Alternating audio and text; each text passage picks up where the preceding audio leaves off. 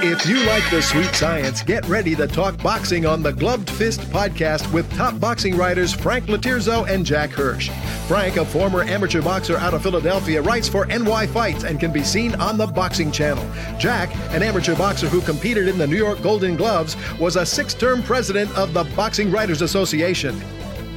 And now, here's Frank Latirzo and Jack Hirsch.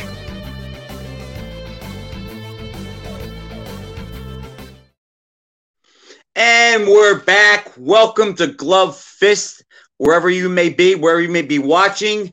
My name is Frank Latirzo, former fighter, part-time writer, full-time observer, and I am joined by Jack Hirsch, former Boxing Writers Association president. And Jack, once again, a lot of fights this weekend, a lot of things on the plate. The lightweight division has been pretty active. We've had boxing. We've had 3 of the elite guys fight in the last 2 weeks, and we have another one coming up this coming week. So we have a lot to talk about. Hey, the 2 big lightweight stars, Devin Haney and Tank Davis, they basically own the weekend. And Devin Haney impressed a lot of people, winning a unanimous decision over Jojo Diaz. And Devin Haney's the WBC franchise champion. It's a nonsensical title. Completely nonsensical, because George Kambosos really holds the best claim to the lightweight title, and he holds the WBC version as well. But Devin Haney, 3 years ago when I saw him fight at Madison Square Garden, small arena, the Hulu Theater, I reported on the fight for the publication I write for Boxing News, and I wrote down that Devin Haney could be a generational star. I mean, I saw him being conceivably an all-time great in the mold of a Sugar Ray Leonard, a Tommy Hearns, a Marvin Hagler. And, you know, he seemed on track that way until a couple of fights ago against Jorge Linares. He was doing great. When he stepped up. He stepped up and he did great for 9 rounds. He dominated for 9 rounds, but then he got buzzed. He lost the last 3 rounds, was holding on. And he earned a decision over tough Jorge Linares. And I wondered, was that just a little blip at the end of the fight? Okay. But he didn't, really completely rebound from that to show total dominance and total greatness. He had with Yorkis Gamboa, he won wide enough, but really didn't finish the job or stop Gamboa. Then he fought last Saturday, Jojo Diaz, a very good, solid fighter who beat Kevin Farmer for his belt. And I was at the Diaz-Farmer fight, and I thought Diaz was going to beat Farmer, and he did, but it was a relatively close fight against Farmer that Diaz won. And Farmer, from your neck of the woods, Philadelphia, knows a very good fighter, but not a world beater, not world class. We can agree on that. And Jojo Diaz came short against Gary Russell, a wonderful fighter. He only fights once a year. It's ridiculous. He fights enough Gary Russell basically to pay the bills. I mean, But what a talent. But I wanted to see Devin Haney dominate completely dominate. Not to win clearly on the scorecards. That's not domination. He had 2 scores, a 117, 111, the other 116, 112. No one can dispute the decision. He clearly won, but it was a tough fight. He got hit a lot. I credit Devin Haney for standing and exchanging punches, but it just, the level of dominance wasn't there. I mean, I tried to picture a guy like a Roberto Duran type, a lightweight, or Sugar Ray Leonard type. That's a better comparison to Haney's style. I don't think those guys would be as hard pressed. Those guys wouldn't get hit nearly as much. And Haney struggled, even though he won by a wide margin. And he's not going to be the generational star that I thought he was. I have to retract that. It doesn't mean he can't be a Hall of Famer. But when we look back, when people are going to look back 20 years from now in this era, I have doubts whether they're going to look at Haney on the short list of great fighters of this era. But it remains to be seen. The jury's still out. But I may have jumped the gun on him. He's the equivalent of a draft choice that you think is going to be an all-time great. And instead of that, he's a very good, solid player. All right, Jack, you done? I am. You should have called in on Haney being a generation. You should have called me before that, because as good as I thought Haney was and as skilled as he is, I never saw him in that mode. I think the fight that we saw the other night is kind of at least what I expected. Haney used his reach and his legs. He tried to control the fight with a jab, occasional good right cross, but neither guy was hurt. Diaz had the advantage when he forced it, and then Haney reset, started to box, and went back to what he would try to do and just to reestablish control of the fight. But, I don't think Haney was impressive. I think he was good. I'm not sure he was even outstanding. I'd say Haney fought an efficient fight, not an impressive fight. The lightweight division, as we both know, is a very fast track. And I've been saying this since we've been doing the show, Jack. We have all these lightweights that are really good. Do we know who the best is? No, we don't know who the best is. But I think it would be great for boxing if they all fought each other. And I don't think any one of them, maybe if Lomachenko was in his prime, but I don't think any one of them would go undefeated against the field. But boxing would have about 5 years of outstanding fights. Yeah, Joe Bergman writes down workmanlike win for Haney, but that's not what I'm looking for in Haney. And he's talking with George Kambosos after the fight, and Haney's saying, yeah, he'll go to Australia. Listen, a Sugar Ray Leonard type fighter would never go to Australia, for a fight like that. It's like Haney needs these guys more than they need him. I think absolutely Haney would be such a big attraction. I thought he had that ability. Listen, you never know with fighters. I went out on a limb a lot of years ago predicting greatness on this featherweight. Remember Tom Boom Boom Johnson, okay? Yes. Tom Boom Boom Johnson, I thought could conceivably be an all-time great. And it depends on how you're judging him. He obviously wasn't, but he made 11 title defenses of his IBF featherweight title. That's pretty darn good. 11 title defenses of any title you hold. But he never got to the point where I, thought he would be. But Jack, if Haney fought all the guys in the division, and if he went undefeated, we would talk about him in that regard. I don't think that he will, but right. The book is not written, and these guys all have a legacy out there. But who's going to be the one to step up and grab it? That's the one thing I like about Lomachenko. He is willing to fight everybody because he really wants to be the best.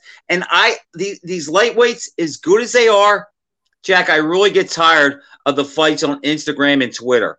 Shut up and fight each other. We know Mayweather's going to protect Tank, but the other guys clean out the division. Frank, look at all the lightweights. They fight for different promoters. That's why it's hard. Another problem. Make the fight. Ryan Garcia fights for Golden Boy Promotions. Tank Davis fights for Mayweather Promotions. TMT, okay? Yep. Devin Haney fights for Matchroom Promotions. Okay. George Kambosos, he's fought for Matchroom, but he's promoted by DiBella. He's basically a free agent, it seems, so kind of good for him. He could pick and choose a little more. It's hard to get them all together. Tank Davis, for example. I had my say on Haney. I didn't see the fight with Tank Davis. It was a pay-per-view show on a Sunday night last night while the Broncos were playing the Chiefs. I didn't think the undercard was particularly strong. No, it wasn't. I liked the card from top to bottom. I would have gotten the pay-per-view thing, but I usually don't because they usually don't give you a good undercard. It has to be worth it to me. And if I have a big game between the Denver Broncos and Kansas City Chiefs, for me to pay money, to watch something else, you better give me a darn top-of-the-line product. But with that said, Isaac Cruz, came up with a much better effort than was really anticipated. Why don't you tell us about it, Frank? All right, Jack. First of all, let me just say this. Cruz is a nightmare to fight.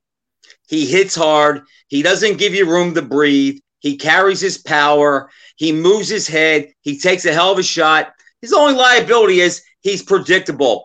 But even that doesn't mean much because he never stops coming at you. So I don't see many guys who would want to fight him. Davis had no choice but to fight in reverse. He said he hurt his hand. He fought as the counter puncher, but he did impress me, Jack, that he used his intelligence and he used every trick in the book, spinning him around. It was a tough, close fight. I think the decision was, 115, 113 twice, 116, 112. It could have really gone either way. I didn't score it as I watched it, but Davis showed patience and maturity. You could see he was trying to get Cruz to tire himself out. He didn't, but Cruz never tired. Good performance by both guys. Davis has definitely reached his limit as far as size. And think about this. I was thinking about this earlier, and I shared it with a friend of mine. Davis and Lopez both fought guys that they feared they'd steamroll. And then they find out when they get into the fight that the guy they had in front of him was much better than they thought, and he was prepared. What happened? Lopez doesn't change a bit, comes back with the same thing every round. Davis, he changes his style and adjusts the game plan, and you can make a case that's why he won. He showed he was more diverse. He was in with a guy that gave him a tough style. He adjusted, and if he wasn't a real fighter, he would have lost to Cruz. He really would have. So I think it clears up as far as who's better between Tank and Lopez. I'm not saying that Tank would beat Lopez, but I think the Tank is the better skilled fighter. But again, if you have Tank, Lopez, Lomachenko, Garcia, and Stevenson, and even Haney, none of those guys are a lock to beat the other five. Nobody would go 5 for 5. So the division could really heat up. And then if you bring in guys like Prograis and maybe Taylor at 140, boy, I'll tell you, Jack, there's a lot of fights out there. Yeah, I'll tell you the hardest one to beat in that group if they're fighting around 135. If not at this moment, then, in the coming months, it's going to be Shakur Stevenson because he has that lockdown style. He's so hard to hit, so hard to penetrate his defense. Even if he's not going to look particularly good in a fight, he's the water guy. He can adjust and he's getting stronger. I would agree with that. He could morph into this style that would best suited to be who he had to be that night. He'd fight Lopez different than Tank. He'd fight Garcia different. So I would agree. With that. And I don't think we'll see those fights for a while. But I do think that he's the coming star. Eventually, these promoters, if they can't find an opponent, for the guy they're promoting, they sometimes will go into a co-promotion. My feeling is the way it's going to play out, Kambosos, this is just my prediction, is going to fight Lomachenko next. That's the fight Lomachenko would want as well. Provided Lomachenko looks good Saturday night, I agree. He just has to win Lomachenko. He has enough of a reputation. And if he doesn't look that good, Kambosos is going to want to fight him even more, you would think. But I kind of feel that's the fight. Kambosos is talking about an opponent coming to Australia, an 80,000-seat arena. It's going to be hard to get someone to go to Australia. Would Lomachenko actually go to Australia? Money talks. I have no doubt in my mind Lomachenko would go. Right. But money talks at the end of the day as far as, going there, not. And Tank Davis, who might, I don't know what Mayweather's going to do. No way, Jack. No way. I mean, I think they're going to want to try to keep protecting him. Not that he needs protection per se, because he's a heck of a fighter. But I think Mayweather's taking a conservative approach. But they got to fight someone. I mean, they got to fight someone of substance. And, who are they going to find? Jack, I agree. I think, and as Joe said earlier, let's give Tank credit too. He did hurt his hand and he adjusted. He's more than a puncher. He's also reached his limit at 135. But back to what we were talking about, I believe Lomachenko wants his titles back so bad. And I think when he looks at Kambosos, he says, you know what? This guy's not quite as good as he looked against Lopez. I can handle him. And if I have to fight him to get my titles back, I'll go to Australia. And the other thing is with Tank, and we talked about this, and let's kick it around now. I have a theory. Why do you think they had to fight on a Sunday night with Tank? You tell me. All right, here's my theory. Okay. If you remember when Mayweather never fought pay-per-view until he fought Arturo Gatti in Atlantic City. Second the fight's over, that's it. I'm on pay-per-view. And he kind of conditioned the fans that from that point on, he was a pay-per-view fighter. Well he's done. Let me cut in. Didn't he fight his exhibition fight on a Sunday night? If I'm not mistaken. Against one of the Paul brothers. Yeah, but he's retired now. You know, he's a fun fighter. He's not a real fighter now. But he never fought on a Sunday night coming up. Now, this is my opinion. Mayweather has Tank on pay-per-view. So right now, Jack, fans are used to paying to see Tank fight. If Tank decides to fight you, it's going to be on pay-per-view, okay? And I also think Mayweather had it on Sunday night because, as we talked earlier, he didn't want to go against Haney because if Haney had better numbers, he loses that debate in the public's mind. And I also think that Mayweather's a type guy. Now, remember, he spent from the time he fought Oscar De La Hoya until he fought Pacquiao, he spent his whole career saying, my fans love me because I give them the fights they want, where nothing could be further from the truth. He never fought anybody the fans demanded when they demanded it. He waited for the other guy to be on the climb. So now, with the Sunday night fight, you figure it's the month of Christmas. Like you said, the Broncos-Chiefs was a division game that they both needed. Okay? This was a big weekend for football between college and the NFL. I believe Mayweather did that just in case the numbers were bad. He could say, well, look, we still did X amount of people, and we had to go against the NFL. We had to go against another fight. I think he did that, and I think when the numbers come out, Jack, regardless of what they are, the TMT is going to spin them that they were great numbers, and that's going to be Floyd's way of pushing the narrative that Tank is a future star and a pay-per-view fighter. But the thing about it, the bottom line is Tank's got to get paid. And eventually, Tank might show some discontent with Mayweather. You don't know what goes on behind the scenes.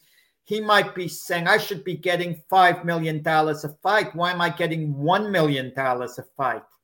Okay? And they're going to eventually have to open up and try to make Tank happy. I mean, that's what eventually, yes.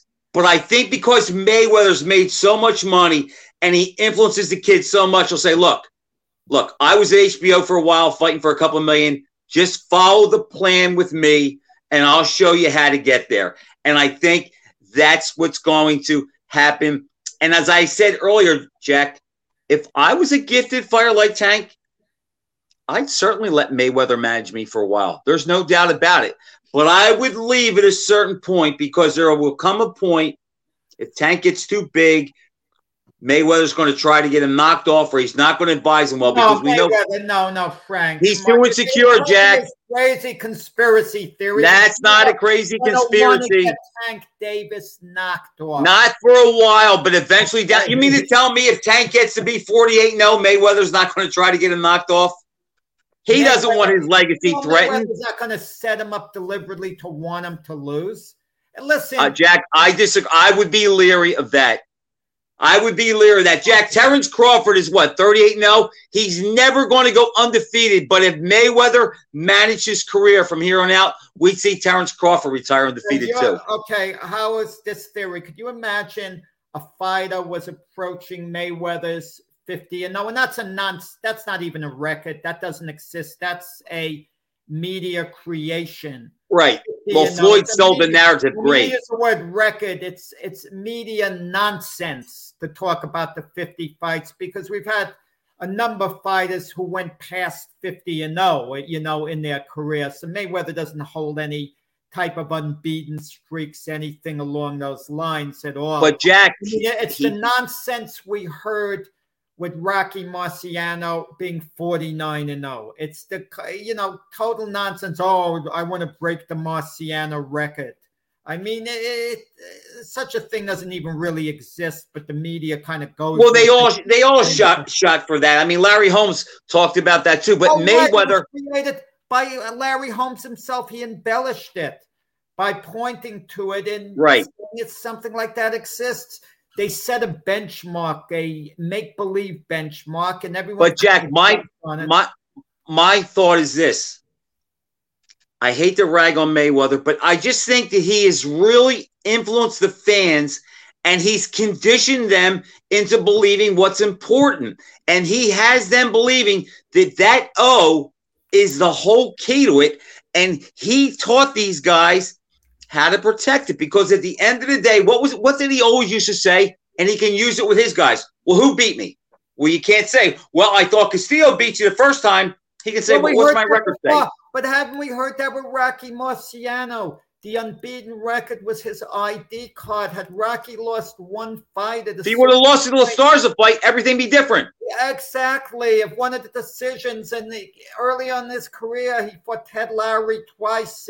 Never beat him convincingly. The first fight, I have no idea. I mean, I didn't see it. No film exists, but reports were that Lowry may very well have won that fight. I mean, Jack, but here's the difference, though. Listen, I'll judge Marciano on being a great heavyweight champion in his era, not because of an unbeaten record. And Mayweather, I'll judge as a great fight in his era, not because of any unbeaten records. But here's the difference between their records. Now, everybody can say that Marciano didn't fight any greats when they were in their prime. However, he was beating those guys more convincingly than anybody else was at that time. And the other thing is this. When Rocky retired, there was nobody left for him to fight. Sonny Liston had like 6 fights at that time. Patterson may have had 15. Nothing but so his record to me is more authentic. That's all. It's a completely different record. One's got nothing to do with the other. I wouldn't compare a fighter from a different era, a record. Records are just numbers. They're deceiving. A lot of fighters suffer a number of defeats late in their career. And right. It really doesn't make the record look. But Jack, think about this. Okay? You're a big football fan. So am I. Who's the greatest team you ever saw?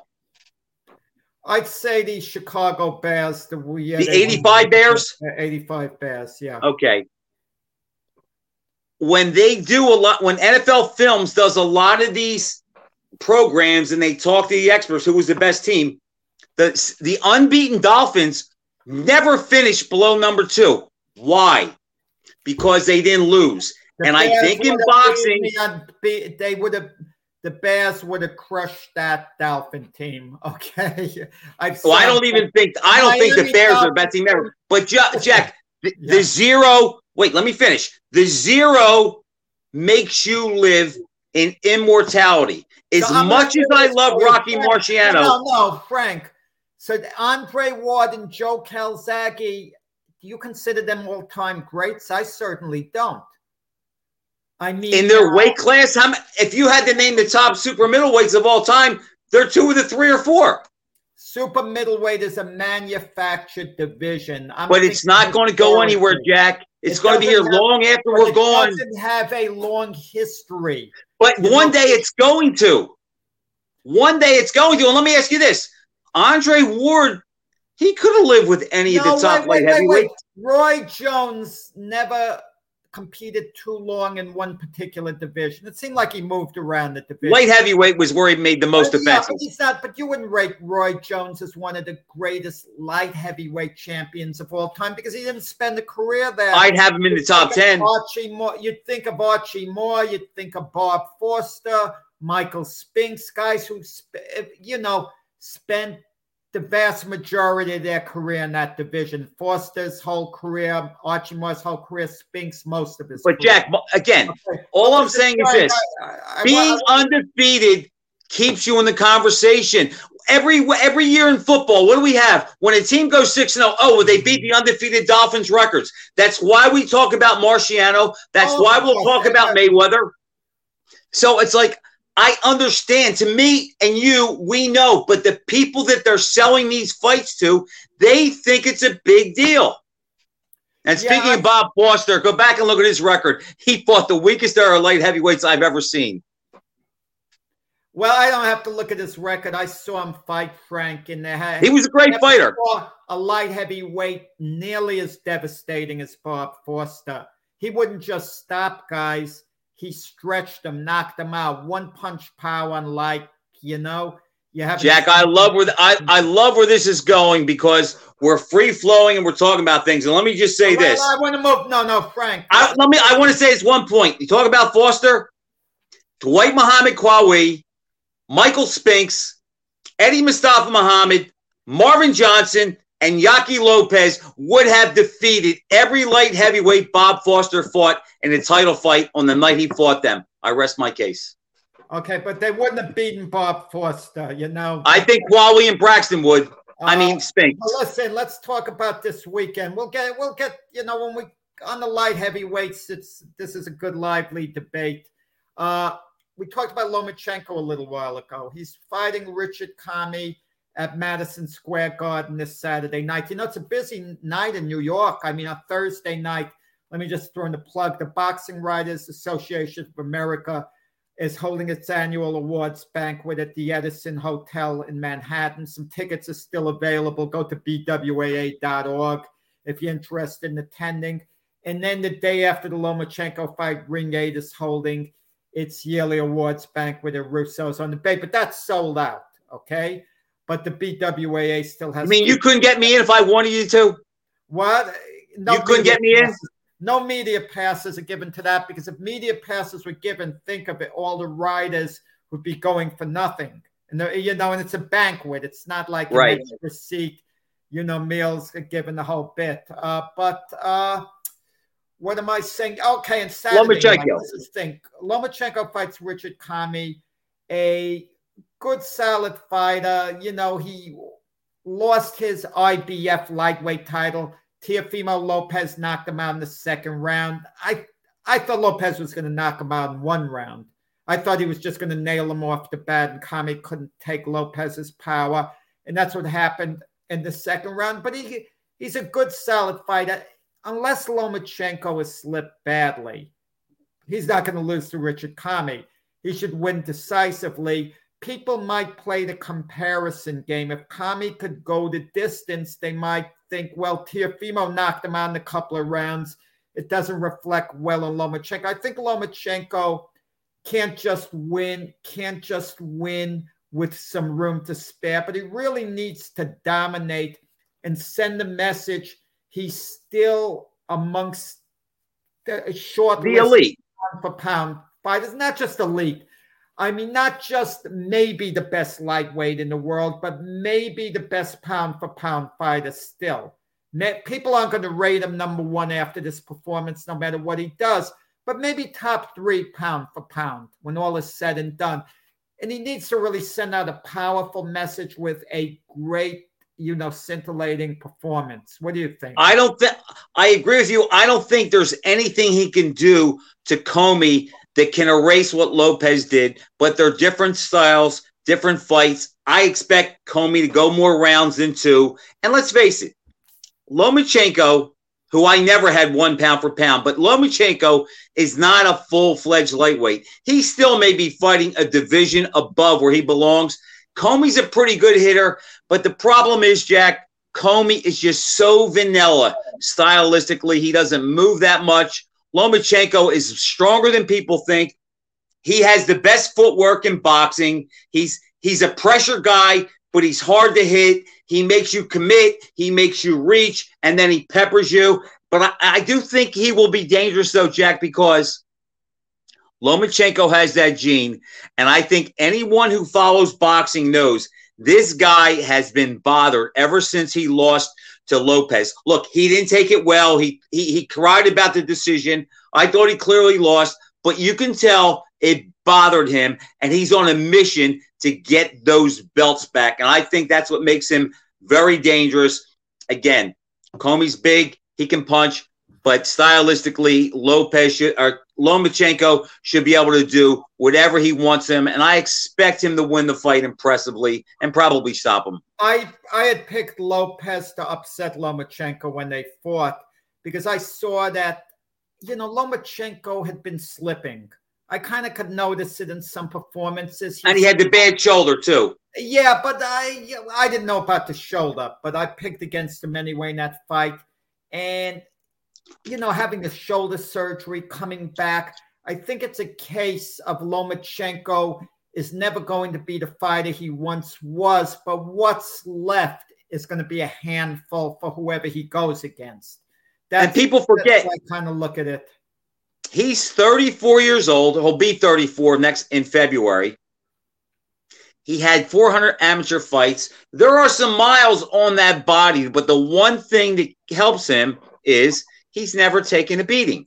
So he's not an old 34 other than just the miles he's put on. I think that's overrated, Frank. I think that's one of boxing's great myths that we buy into. Say, well, the guy has gotten hit a lot. He's taken some beatings. It's taken a lot out of him. Maybe mentally it has. If it's taken it out of him mentally, that's one thing I can understand entirely and agree with. But, you get pounded in one fight. It doesn't take anything out of you physically if you're fighting 6 months later.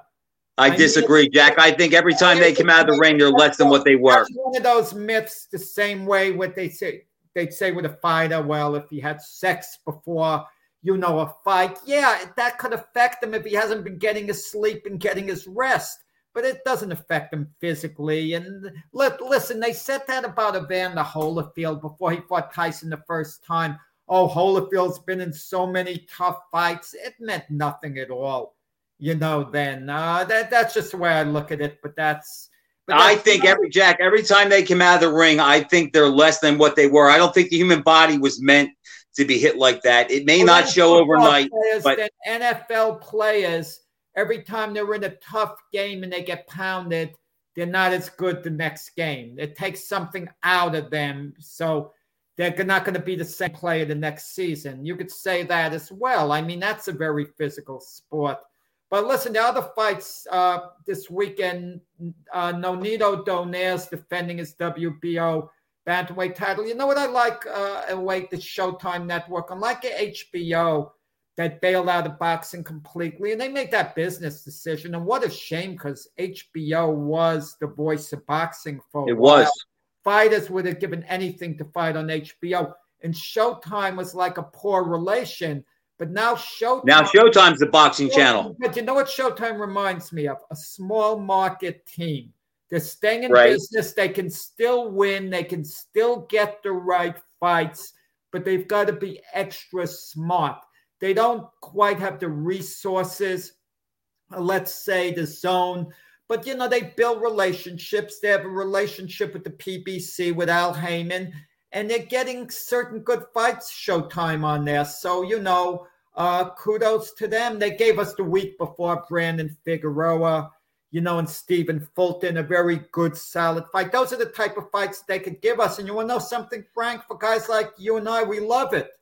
Absolutely. As far as appetite, those are good, fights. And occasionally they could do the pay-per-view route. They have the resources, but they can't kind of be all in with that. Another interesting fight's taking place. It's going to be actually on the Zone Saturday, and it's in England, meaning if you're on the East Coast, you could get the fight about 6 p.m, a very nice time. If you're on the West Coast of the United States, 3:00. It's in the UK. It's Conor Benn, Nigel Benn's son, who's forging a reputation of his own. He's unbeaten, and of course, they want to keep him unbeaten, like you were saying, with the marketability. He's fighting former belt holder Chris Algieri. Okay? Who has a lot of miles on him. He's got a lot of miles, but we think he's longer. He does. Because he's older, because he's been around. But Algieri is a physical fitness buff. He has a degree in nutrition from Stony Brook College. He's a very bright guy. He's so analytical. He watches everything he eats, how many vitamins he takes. He always enters the ring in phenomenal shape. And Conor Benn has been usually untested. He beat Adrian Granados, but okay, fine. But he's usually untested, and Algieri at this point is a gatekeeper. And Algieri, like I say, has some mileage. Lost to Manny Pacquiao by decision, but basically got shut out, knocked down 6 times. And that was a while ago. And he moved up against Errol Spence, and Spence stopped him in the 5th round. Spence just was so much better. But listen, he could surprise us. You know, he fought a fight at the Garden against a Britisher, Tommy Coyle, and he stopped him. So he might have a little going for him. Do you see any way Algieri, who's not a puncher, could maybe hand Conor Benn, you know, his first defeat, upset him? No, I don't think he has the power to beat him up enough to get the decision over there. And the fact that he's not a big puncher makes him safe, and it's a good name on Conor Benn's record. But this is basically a setup, and Algieri knows the score, and he just hopes maybe he can pull it off. If he pulls it off, he gets some more money. But he's a safe opponent, but he's not a guy that's going to come in and lay down. He's going to make him work. He's going to have to work and show a little bit, because Algieri, again, on the decline, but a tough, intelligent guy that can protect himself and take care of himself. So I expect Conor to win by stoppage. I don't know about the rounds, but I have no doubt who wins the fight. Frank, we're into the December. What's our December anniversary fight? What did you dig out of the files? We are going to look at the Donald Curry, Milton McCrory fight from December 6th, 1985. If you remember at the time, Jack, Sugar Ray Leonard was out of the picture, and there were 3 welterweights who were making noise: Curry, Starling, and McCrory. Curry fought them both. He fought Starling twice. And what's interesting about that is their styles are different.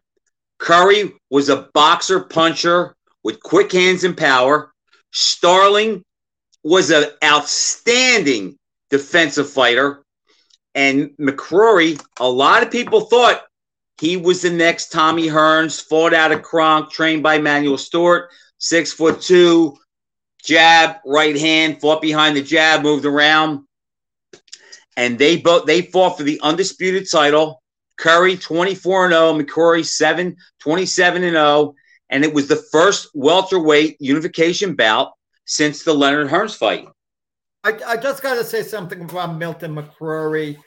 I don't think people were overly high on him because he'd had 2 tough fights with Colin Jones, the Britisher, with his title on the line. And the first one was a draw. The second one, McCrory won, but it was a tough fight that went the distance. So McCrory didn't have that little bit of invincibility that Tommy Hearns had going. No, but Jack, but that's a fast track to compare him to Hearns, because Hearns is one of the all-time greats. Right. Well, you mentioned some people, you know, maybe in Detroit. But listen, McCrory was handled, I believe, by Manuel Stewart. So, yes. If I'm not mistaken. And McCrory was very capable. And when we talk about Donald Curry, he's a Hall of Famer, got inducted into the International Boxing Hall of Fame in Canastota. Right now, he's undergoing certain depression. We wish, you know, him nothing but the best, you know. And he only had 40 fights, Jack. That works out for him. But you know, Donald Curry at his best, he reminds me of a great baseball player who didn't have the long career, who's not in his Hall of Fame, Don Mattingly. You know, for a short window, Donald Curry, let's say for a year and a half, 2 years. From 82 to 85.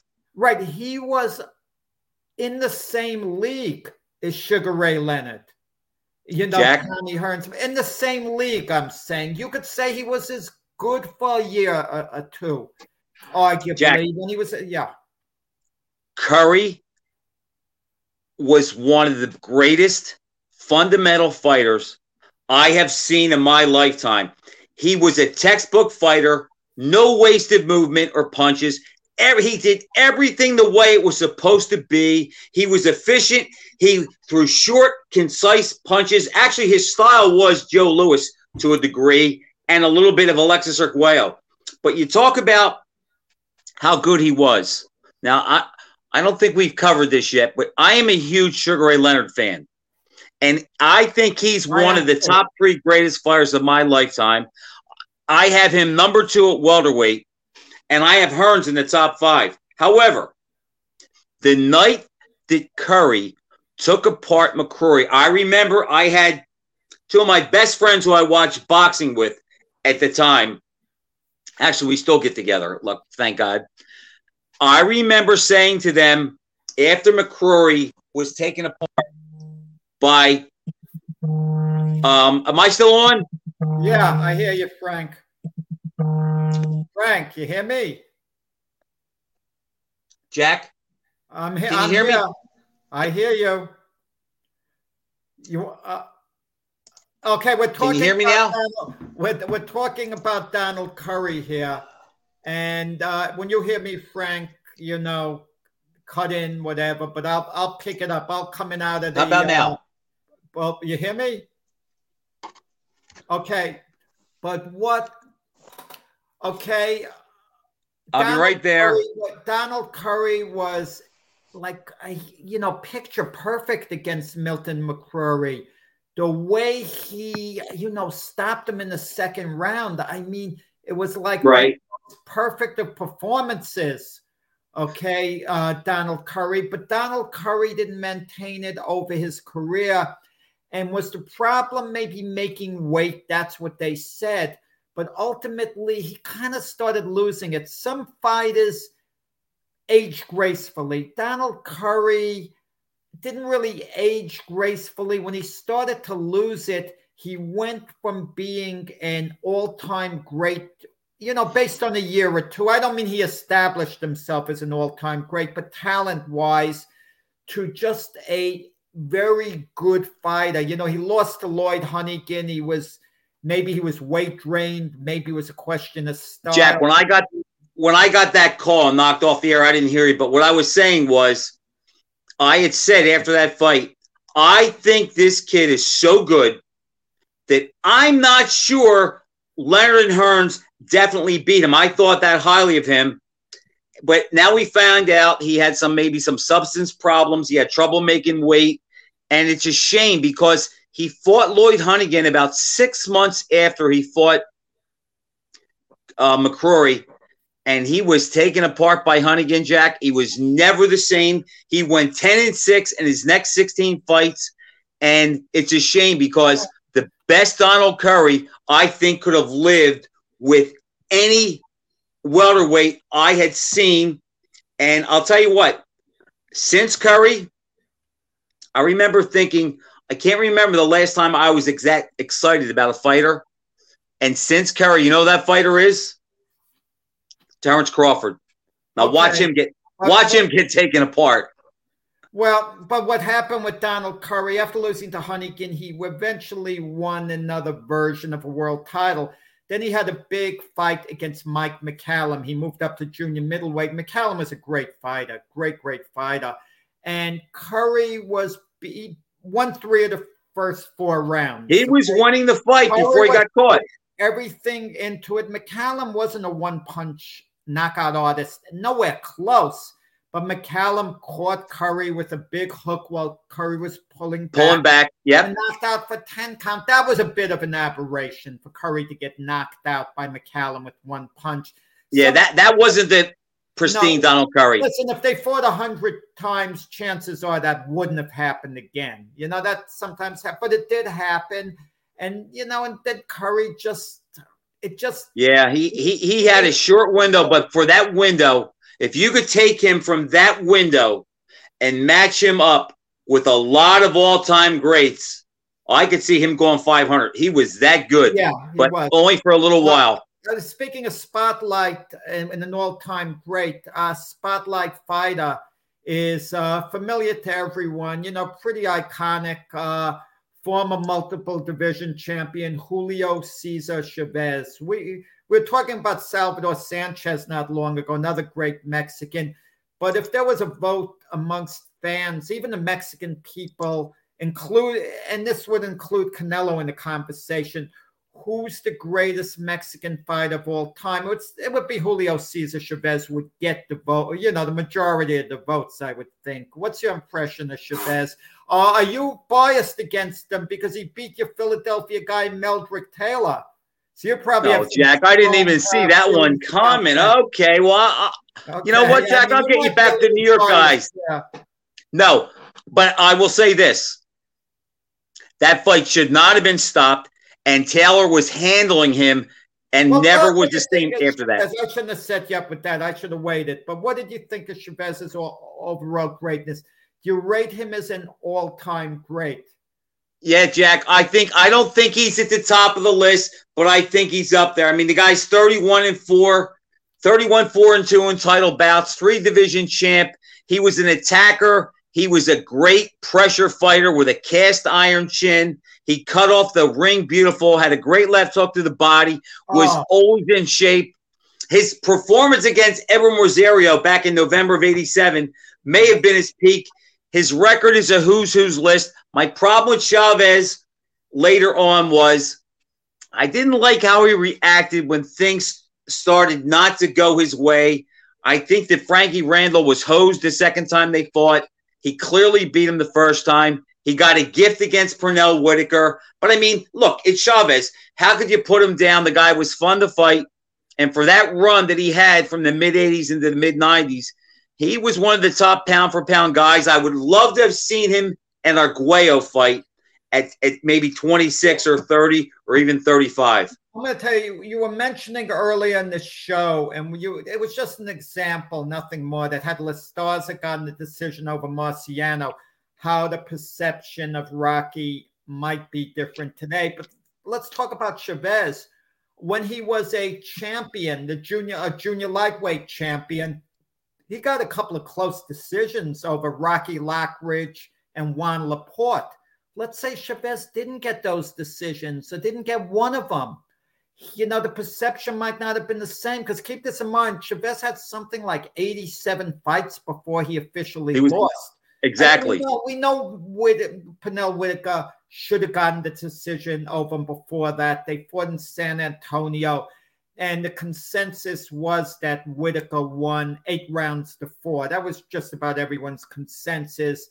And Chavez was gifted with a draw in that fight. And then there was Frankie Randall after, but he was on the downside when he fought Randall. I think he was still in his prime when he fought Whitaker.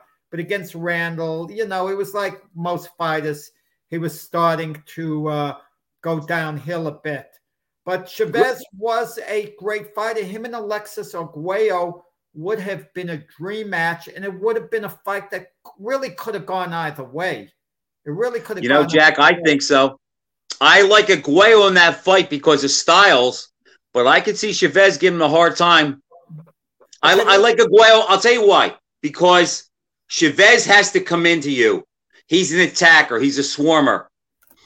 I think at 130, 126, 135, I think that's suicide doing that against Alexis Arguello. And if you think about it, he had to go to 140 before he got stopped by another all-time great in his prime, in Aaron Pryor. So if it took Pryor 14 rounds to break him down, I don't think Chavez could knock him down or out. I would have taken Arguello, but I would have paid a lot of money to see that fight.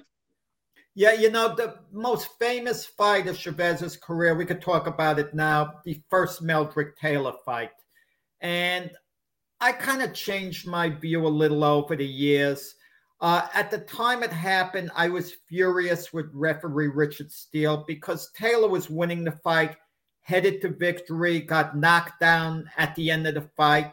And my feeling was, you know, watch him carefully, you know, let him continue. But there was only 2 seconds left, Jack. He couldn't even hit him. My biggest beef, okay, with Richard Steele is still this. Okay, even though I'm willing to now give him a pass, and I'll explain why. He said even had he known there were 2 seconds, it wouldn't have made a difference. He still would have stopped the fight. That was such an idiotic remark to make. Chavez is standing across the ring with 2 seconds left, and you're going to stop it? It would take Chavez 2 seconds to just get to him, and the final bell rang. And the 10-second warning light was on. Richard Steele, you know, it was a clownish remark to make, unfortunately, by Richard Steele. But I'm thinking in terms this way. First off, Taylor was headed to victory, no doubt about it. And he was beating him up, not just outboxing him. A couple of things. He wasn't really beating Chavez up. He was working him over pretty good, Jack. No, he was outboxing him, putting on a clinic at times, but not punishing Chavez. Okay, let's put it that way. Well, Chavez he wasn't close to going down, but he was landing some really good shots and stopping him in his tracks. Of course he was, but when you say beating him up, I feel a guy. I think he was doing more than outboxing him. I think he was handling him. Okay, he was handling him. I agree. A couple of things stand out in that fight. Okay, going into the last round, one judge, okay, I think it was Dave Moretti, had Chavez ahead. What fight are you looking at then? I mean, we could do 10 shows on that. That never ends. Yeah. I mean, listen. It was an honest. Let's say it's people have an honest assessment of Chavez. Listen, one judge had Canelo even with Mayweather at the end of the 12 rounds, and then the Whitaker-Chavez fight being called a draw. But that's not here with that. But late in the Jack, fight, you know what I think hurt Meldrick Taylor in that fight? And I really believe this. If you remember back then, and I know you do, Chavez was the man in boxing. Other than Mike Tyson, Chavez was the man, and Taylor was so gunned up to beat him. I really think he went out in the 12th round against Lou Duva's instructions, and I think he wanted to try to get the stoppage, where if he would have stayed away and boxed him and played it safe, he probably finishes. Frank, I disagree with you. I don't remember what Lou Duva said, and I like Lou Duva a heck of a lot. Good man. I like Lou Duva personally a lot. But I remember Gil Clancy talking right after the fight, saying you should never tell your fighter to do something he couldn't do. Supposedly, they were telling Meldrick Taylor you needed to stop Chavez. And that's what Clancy complained about. Never tell your fighter something he's not capable of doing. And there was no way Taylor could have stopped Chavez in the 12th round or had the power to knock him out at any other time. Maybe cut him. No, but he could have moved and not engaged with him. Let me get back. Let me finish my thought there. So late in the fight, Taylor gets knocked down. And it's frustrating because you feel Taylor's headed to victory. Just make it to the final bell and the fight's yours. And it would have been on two of the scorecards. But so what happens? He gets knocked down. Lou Duva climbs the ring steps early. Shouldn't have done that before the final bell. But I guess Lou Duva, is maybe trying to get the ref to pause this or that, but it backfired because Meldrick Taylor took a look at his corner. And yes. He caught his eye, and Richard Steele is asking, Meldrick, twice, are you okay? Had Meldrick Taylor nodded at once, I understand he's caught deep in thought. Yeah, let me fight. That's what fighters do a lot of times. They get knocked down. They might think, let me fight. But then again, Meldrick Taylor maybe never thought he was in danger getting stopped because he'd been dominating. But it was a heavy knockdown, a very heavy no, he was hurt. He was hurt. Okay, so Richard Steele stops it 2 seconds where I raged, but it came out later. Meldrick Taylor took a fierce beating in the fight, even though he was winning the rounds. He was winning the rounds, and should have gotten the decision. It took everything out of him to fight Chavez the way he did. But Chavez was hurting Taylor a lot more than Taylor was hurting him. It didn't translate into Chavez being given rounds or should have been given rounds. I agree. I had Taylor ahead. He was on his way to victory, and that my feeling on that hasn't changed.